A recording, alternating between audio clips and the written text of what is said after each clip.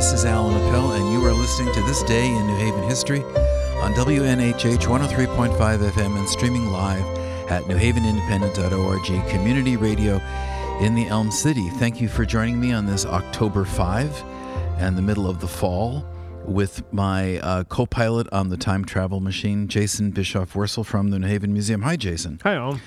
So, Jason, we are deep in the heart of 1908 and these pieces you've brought in this week. And people sometimes catch cold as the weather changes, or they get a cough or a sniffle. And in 1908, there are diseases that people are thinking about with a sense of seriousness that we don't have today. Yes, that we... I mean, they can be serious, but they're seen much less as a serious you could die from type scenario. And generally you can get better quickly. Then the two diseases that are in this piece is this from the Saturday Chronicle? Yes, this would be from the Saturday Evening Chronicle in October 5th, 1908. And you have a person here who seems pretty copacetic with the way the authorities in New Haven and I guess around the world are dealing with tuberculosis. But his kind of op-ed opinion is, my gosh, we're surrounded by high rates of mortality with pneumonia. Yes. They were concerned at this point in 1908 with pneumonia being a killer. Along with they felt they were coming on the back end of tuberculosis being under control and contained, and for the most part they were right with that. I mean, tuberculosis was the authorities and the medical profession did have that in a better place than it had been perhaps a generation before. Right. They fully understood that it was conveyed by coughing, sneezing, and wheezing, so they set up sanitariums. Yes, where and people also could be isolated. Horrible air, that type of thing. So this is another idea overall too of just the whole system of the environment and communicable diseases and being in a community, a sort of dense urban environment that New Haven would have been and was continuing to grow as in 1908. So they were really looking at this point for a plan for, as they say, stamping out pneumonia. Right, and this is a kind of serious call to action. So why don't you read that first graph to us, and we'll get a sense of. What strikes me is this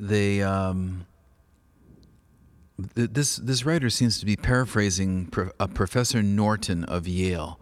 Yes. And at this stage, the Yale professor is very often the go-to source. Mm-hmm. So give us a sense of what this person is fearful of. While the united efforts of the countries toward checking the spread of tuberculosis are highly commendable, there are still other diseases which are working havoc among the inhabitants of the country and which will soon, if they are not already, be of national importance.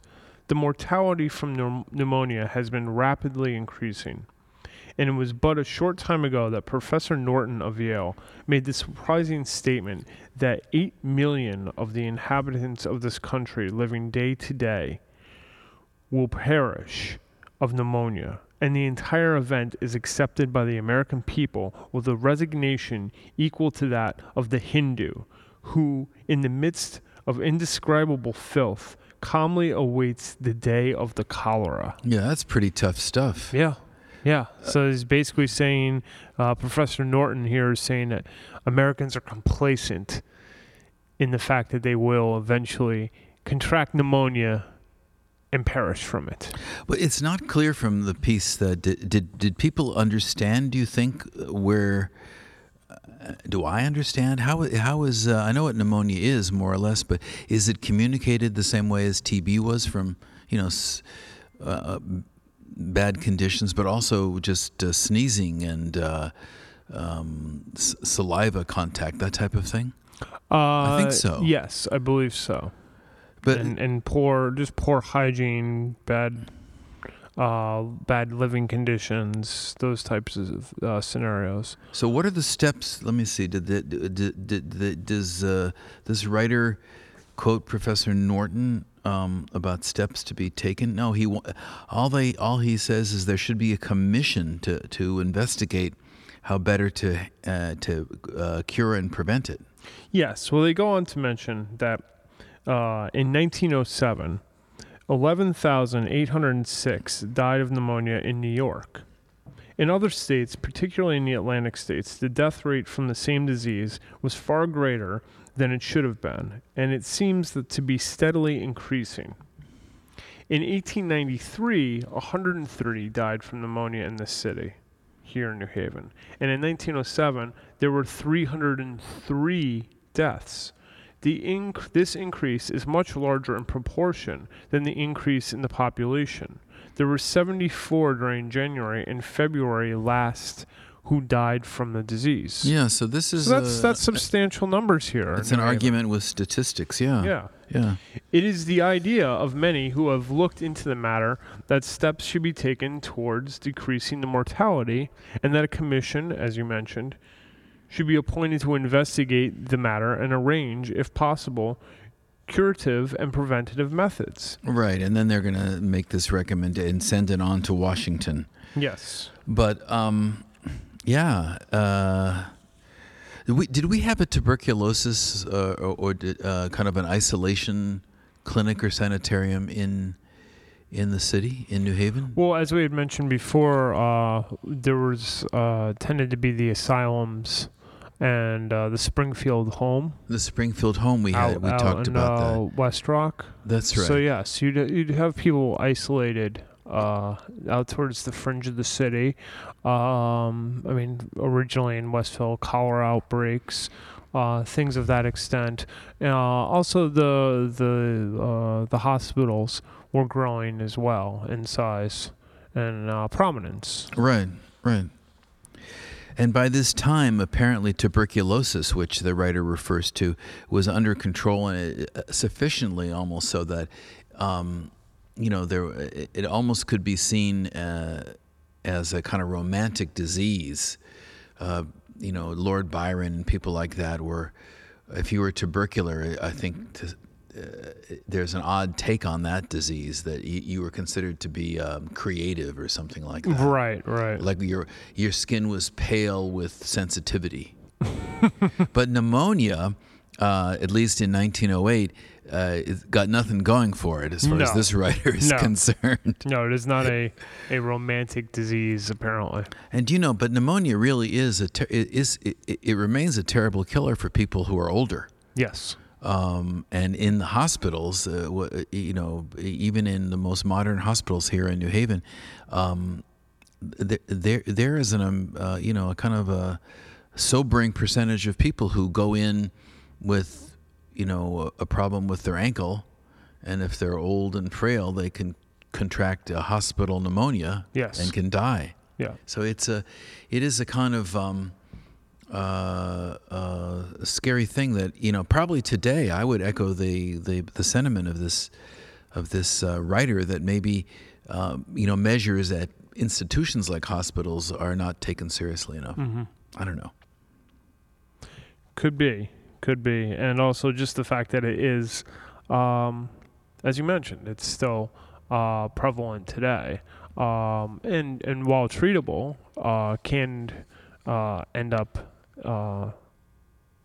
as a mortal disease, but often it's very treatable. And what it is lots of rest and recuperation. Right. Pneumonia apparently affects 450 million people globally, in addition to the folks in New Haven, and it results globally in 4 million deaths per year. I mean, that is amazing.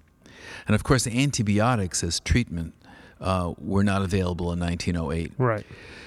One of the things that is that we talk about often in some of the more amusing advertisements you bring in are quack cures, ointments and elixirs. And I think last week when we were in the year 1876, you brought in an advertisement for a a family medium or a family spiritualist. Yes. The clairvoyant. A family clairvoyant who could solve problems of body and mind. Mm-hmm.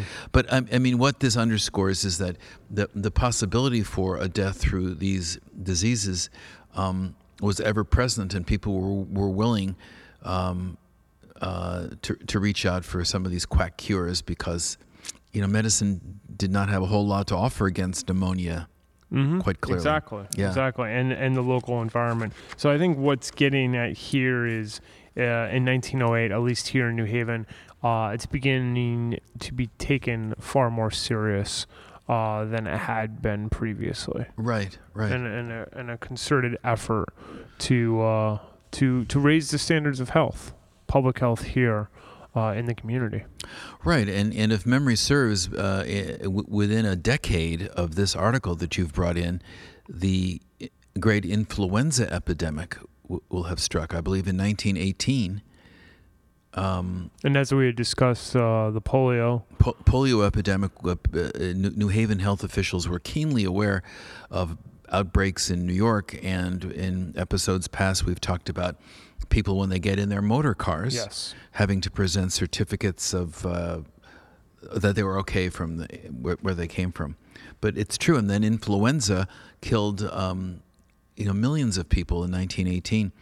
So anyway, in the hope, Jason, that our listeners will get their flu shots. Yes, because that's a relatively new thing when you think about it. The flu shot was not as prevalent even 20 years ago. Well, that's right, and the serum or the vaccine, whatever's in it, changes as the critters that carry it, the viruses. Every year you get a different flu shot essentially for that different strain. But yes, with the hope that you stay healthy, eat your vitamins, get plenty of sleep, and enjoy and endure this weather change as we head towards the winter months ahead. Right, and don't dwell on the fact that bugs are going to inherit the earth, folks. Thank you for joining us on this upbeat episode of This Day in New Haven History.